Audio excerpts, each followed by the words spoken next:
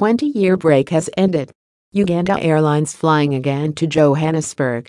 Uganda Airlines launched regular scheduled flights between Entebbe International Airport and OR Tambo International Airport, Johannesburg, yesterday morning, May 31, 2021.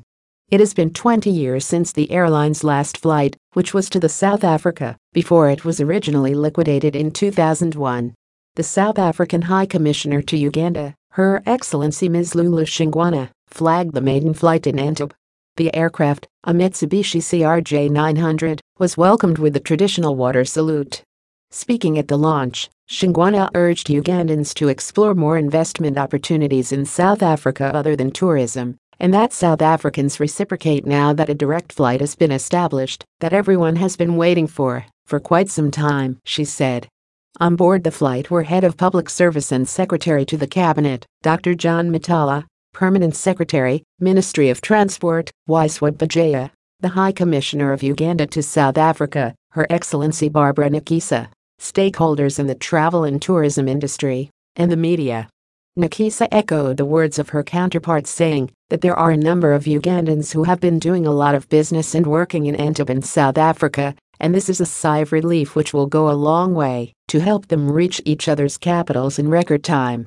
Several South African companies have invested in Uganda in the last 20 years, including MTN Mobile Telecom Network, Game Stores, Shoprite Supermarket, and Eskom Power. We should have done 18 routes by now, but because of the COVID lockdown, we've been held back, so launching this route is in tandem with our business plan, said Jennifer Banacharaki, acting CEO, Uganda Airlines.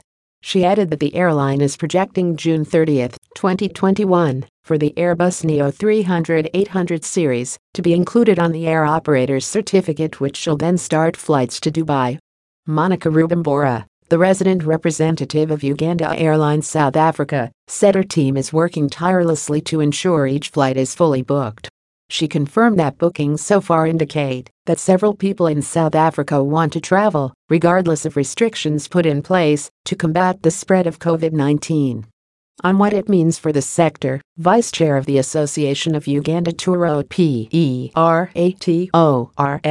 Auto, and Managing Director of Speak Uganda Holidays, Tony Muland, who was also on board the flight, had this to say when asked by Ed. The new routing is a game changer for tourism in Uganda.